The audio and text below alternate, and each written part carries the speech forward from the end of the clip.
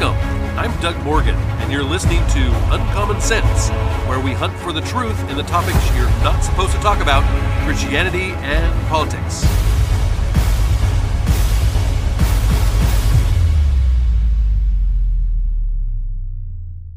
It's time once again for our FOMO Friday report. Yes, it is Friday, and we are here again looking at the different stories that you probably should know about. And we don't want you to have that fear of missing out, especially if you're not listening to the propaganda media anymore. So here are those stories. We have been covering the DOJ's obviously double standard for a while now. And it has been obvious to everyone that there is just two standards that vary depending on your politics. Hunter has been a great example. Hunter Biden has been a great example of this double standard. Here is a guy that has admitted to his crimes, and yet there has been nothing come down in the way of justice.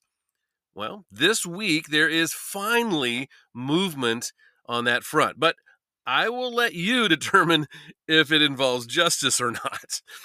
In a series of stories from the Daily Wire comes this. It says Hunter Biden will plead guilty to 2 tax crimes and admit the facts of a gun charge in a plea deal with federal prosecutors, according to a new report. The Washington Post reported Tuesday that Hunter, who has been facing a multi-year investigation by officials, negotiated a deal with Delaware U.S. Attorney David Weiss. Hunter will plead guilty to failing to pay about $100,000 in taxes for 2017 and for failing to pay a similar amount in 2018. The tax charges Hunter faces are considered misdemeanors.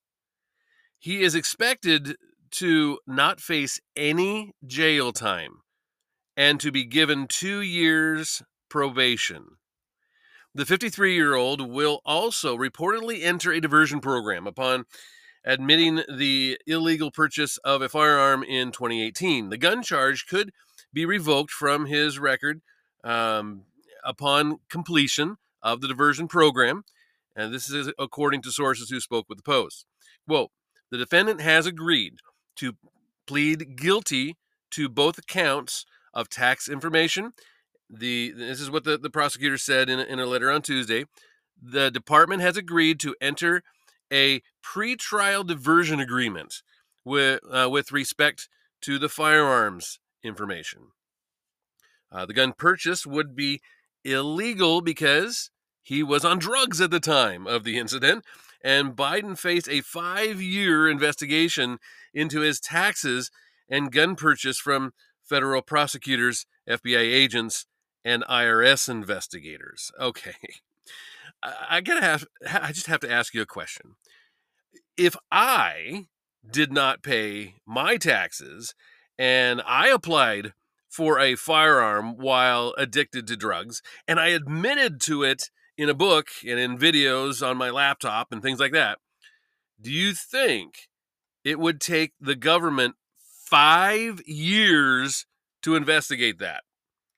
I mean, we're talking about federal prosecutors, FBI agents, IRS investigators. You have all these guys, and it takes them 5 years to investigate something that he admitted to. I mean, I want that job. I mean, that's a great job, right? I can just take 5 years to investigate that. I mean, how much money did we pay those guys to investigate that? Quote, with the announcement of 2 agreements between my client Hunter Biden and the United States Attorney's Office of the District of Delaware, it is my understanding that the 5-year investigation into Hunter is resolved. This is from lawyer Chris Clark, who talked to NBC News.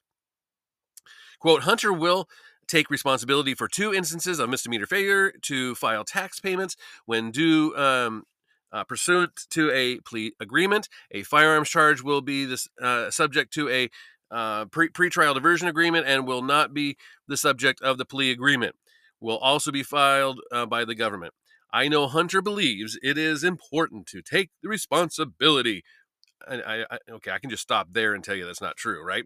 For these mistakes and to make during a period of turmoil and addiction in his life. He looks forward to continuing his recovery and moving forward. Previous reports had indicated that Hunter Biden's tax liability was paid for by high-powered Hollywood lawyer Kevin Morris. Morris reportedly footed the bill for over $2 million of Biden's taxes and worked with him on his art career. Joe and Jill Biden reacted to the news, saying that they supported their son. The president and first lady love their son and support him as he continues to rebuild his life. We will have no further comments. Yeah, I bet not. And this is what a statement from the White House said. The plea deal was criticized by conservatives, of course, who argued that Hunter Biden was getting special treatment because he was the president's son. No, he wasn't getting special treatment, right? House Oversight and Accountability Committee Chairman James Comer blasted the deal, calling it a slap on the wrist. Yeah, Hunter Biden is getting away with a slap on the wrist when growing evidence uncovered by the House Oversight Committee reveals the Bidens engaged in a pattern of corruption, influence peddling, and possibly bribery. This is what Comer said. These charges against Hunter Biden and sweetheart plea deal have no impact on the Oversight Committee's investigation, and we will not rest until the full extent of the President Biden's involvement in the family scheme are revealed. Now, Brett Tolman, he's the former U.S. attorney for Utah. He talked about the deal this way. He said, quote, DOJ is violating its own internal policies on this case. The Ashcroft memo requires they charge the highest provable offense and seek consistent sentences with other cases brought by DOJ. This prosecution is an absolute laughable joke. Thousands have been sent to prison for long terms for the same charges, he said. They are ignoring decades of policy and precedent to seek felonies, not misdemeanors, and seek sentences within the guideline range. The diversion agreement on the felony is offensive to everyone not politically connected who sought diversions and were literally laughed at by the DOJ. But yet, here, what do? They give one to Hunter. And you know, I really liked the questions that Ben Shapiro asked about the plea deal. The Daily Wire editor emeritus, Ben Shapiro, said that the media should be asking how Hunter Biden got his money and cushy job with the Ukraine energy company instead of fawning over President Joe Biden's parenting in the aftermath of the Hunter Biden's plea deal. Shapiro broke down the real questions that remain after it was reported that Biden will plead guilty to the two tax crimes and admit to the fact of the gun charge in the plea deal with the prosecutors. Shapiro blasted the media over its coverage of the news, pointing out how much of the focus has been on President's pain as a father and how he was proud of his son. Quote, what exactly is Hunter's financial relationship with Joe? Where exactly is Joe's stream of income coming from? In fact, why is the entire Biden family making bank off Joe's name? Why is Hunter Biden on the board of Burisma knowing nothing about Ukraine or natural gas or, being a non-drug abuser? Where is all this money coming from and how is it flowing? Why are there so many shell companies? No, the real story is that Joe Biden feels better. And if the old man feels better, well, I guess that's what we could all really ask for, isn't it? He asked why the investigation into Biden took so long, saying that one reason might be have been because the important midterm elections of last November. Well, there's also a significant possibility that investigators did not actually want to charge Hunter Biden right before the midterm elections. And so they wait until right after the midterm elections again in a dead year. Of course, 2023 is, of course, a year with no serious elections. And there's a guy. Uh, here's a guy that obviously has the connections to the president. He's the son of the president, and he's getting special treatment because of what his last name is. That's flat out what's happening here. And that is a two-tiered justice system, and we can't have that in a democracy. I know this guy. This this this individual that I know is really involved in politics. And he contributes his money, he contributes his time, and even holds events such as fundraisers and things like that at his home. Um, the one problem though that is a bit irritating about him is that he loves the word rhino. Rhino is the term for Republican in name only. This refers to, of course, Republicans that act more like liberal Democrats than they do conservative Republicans, even though they fall under the Republican name, right? The problem with this self anointed rhino hunter, as he likes to call himself, is that everyone that disagrees with him on almost any issue is a rhino. Liberals have their rhino hunters too. The American Medical Association, or the AMA, is discouraging doctors from using only body mass index, or BMI, to measure whether a person is in a healthy body weight because of the system. What they're saying is the system, the BMI system, is racist. So you see, just like my rhino hunter friend, right? Everything is racist to a wide-eyed liberal. And BMI has been widely used because it is just it's easily measured. It's inexpensive and has specific cutoff points for overweight and obese classifications. The AMS, however, said that the BMI has been used for racist exclusion and has caused historical harm. Historical harm. The AMA's House of Delegates adopted a new policy this month recognizing the issues with BMI. Quote, under the newly adopted policy, the AMA recognizes issues with using BMI as a measurement due to its historical harm. It's used for racist exclusion. And because BMI is basically primarily a data collected, is based primarily on data collected from previous generations of non-Hispanic white populations, it said in its press release. There are other issues with the BMI system, too, according to the AMA. BMI is an imperfect measure because it does not directly access body fat and is misleading about the effects of body fat mass on mortality rates. The BMI system also does not account for differences across the sexes and genders and age span, and this is all according, of course, to their new policy.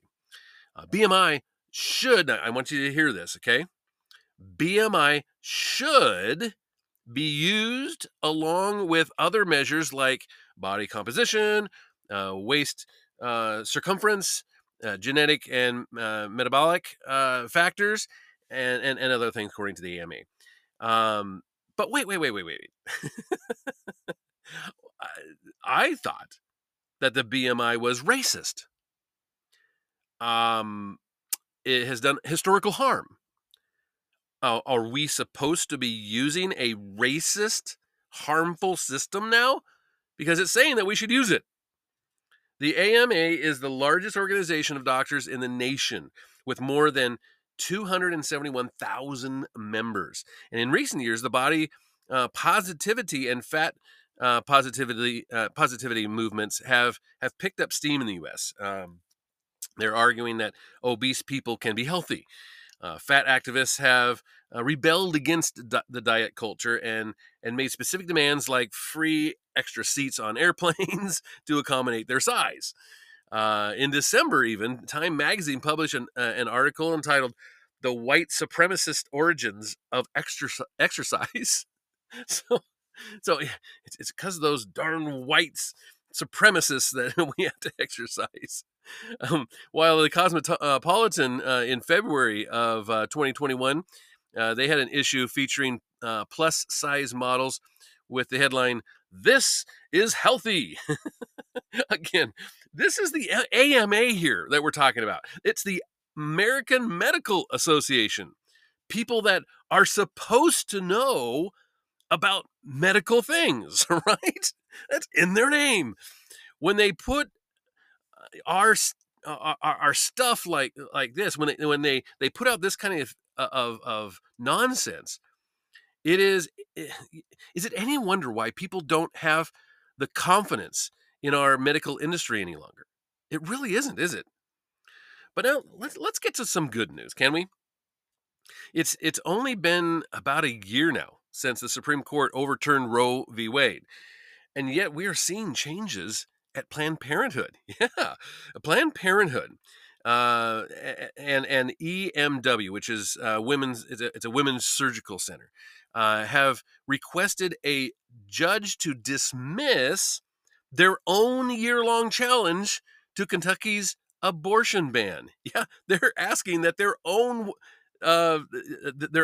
case be dropped.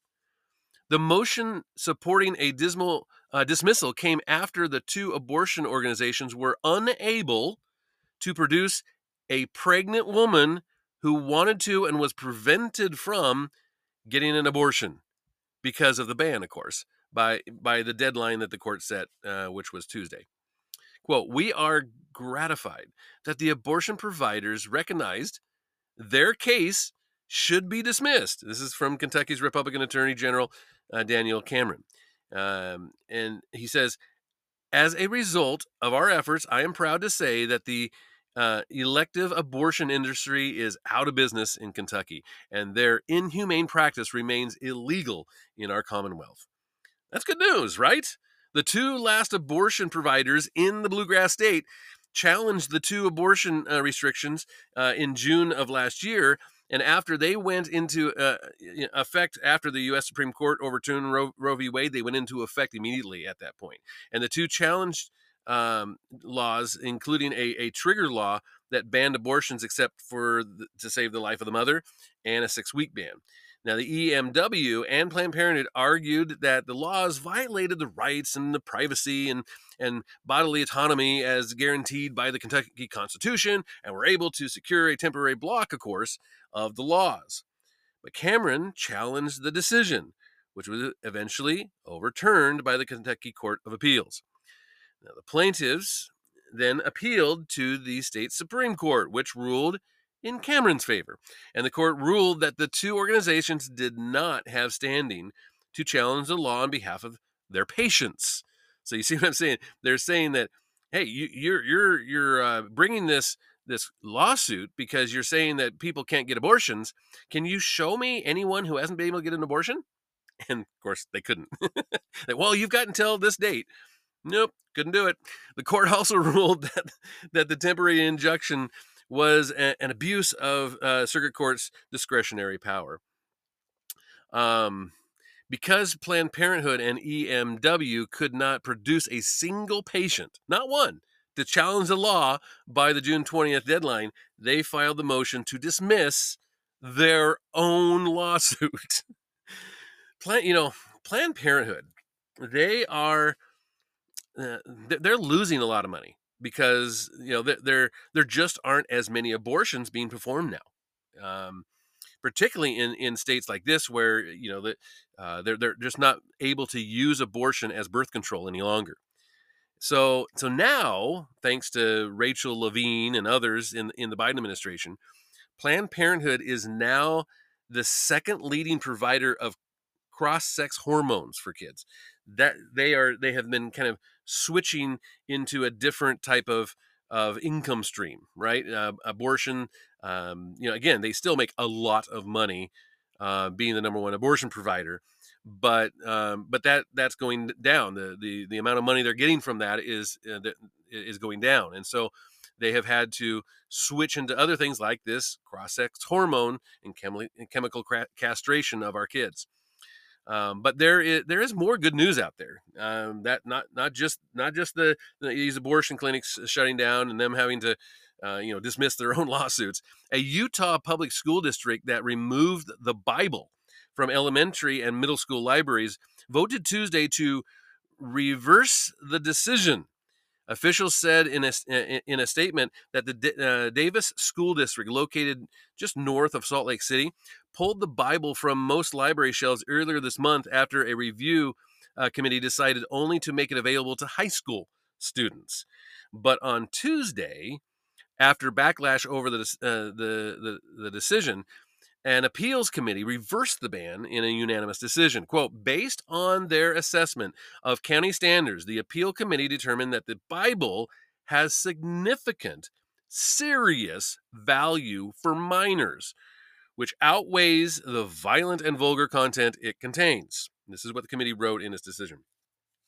Last year, the Utah legislature passed a law that allowed parents to challenge books available in public schools that contain sensitive material, as they put it. In December, the district received a request from an unknown individual to review the Bible. Of course they did. A review committee decided on June 2nd to keep the Bible only in high school libraries, citing age appropriateness due to the vulgarity or violence. Almost immediately, of course, parents began filing challenges to the decision, with at least 70 people appealing the controversial call. Quote, it is my firm opinion that the King James Version of the Bible is historically significant. It's not just the King James, but whatever. Very important book of Scripture with deep spiritual meaning for many people. And this is from Bridget Gerard, who's a Davis School District Vice President. Quote, the magnitude of the value of the Bible is a literary work outweighs any violence or profanity which may be contained in the book.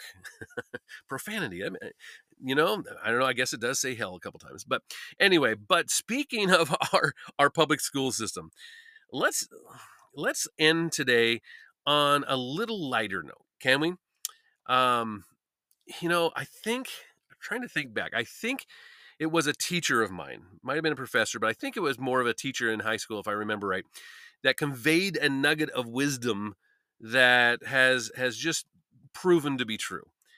He said that if you want to make everyone equal, that you have to bring everyone down to the lowest of the group.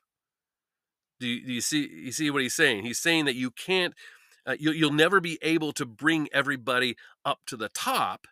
That's just not possible. But you have to then pull the top down to the bottom if you truly want equality. And here's a great example of that. A teacher union executive in Virginia defended remote learning, you remember that, right, during the pandemic, by suggesting that since all students experienced learning loss, well, quote, aren't we all equal? Unquote. Wow. This is a great example of that, isn't it? Melvin Hostman, he's a newly elected member of the executive board of the Richmond Education Association, made the remarks in an interview with ProPublica published on Monday. Quote, the whole thing about learning loss I found funny is that, first of all, you found something about learning loss funny? Anyway, I know, probably figure of speech, right? The whole thing about learning loss I found funny is that if everyone was out of school and everyone had learning loss, then aren't we all equal? We all have a deficit, how Hostman said it to the interviewer. I mean, what he's saying here is that we finally have achieved equity. We have finally achieved equality. We are all equally bad. That's what he's saying. He's excited that we're all equally bad. The interview then referred to data showing, learning loss was worse among racial minorities. And guess this is what he has to say about that. Of course, because our society is inherently unequal. So, and that, my friends, is a great example of liberal logic on full display.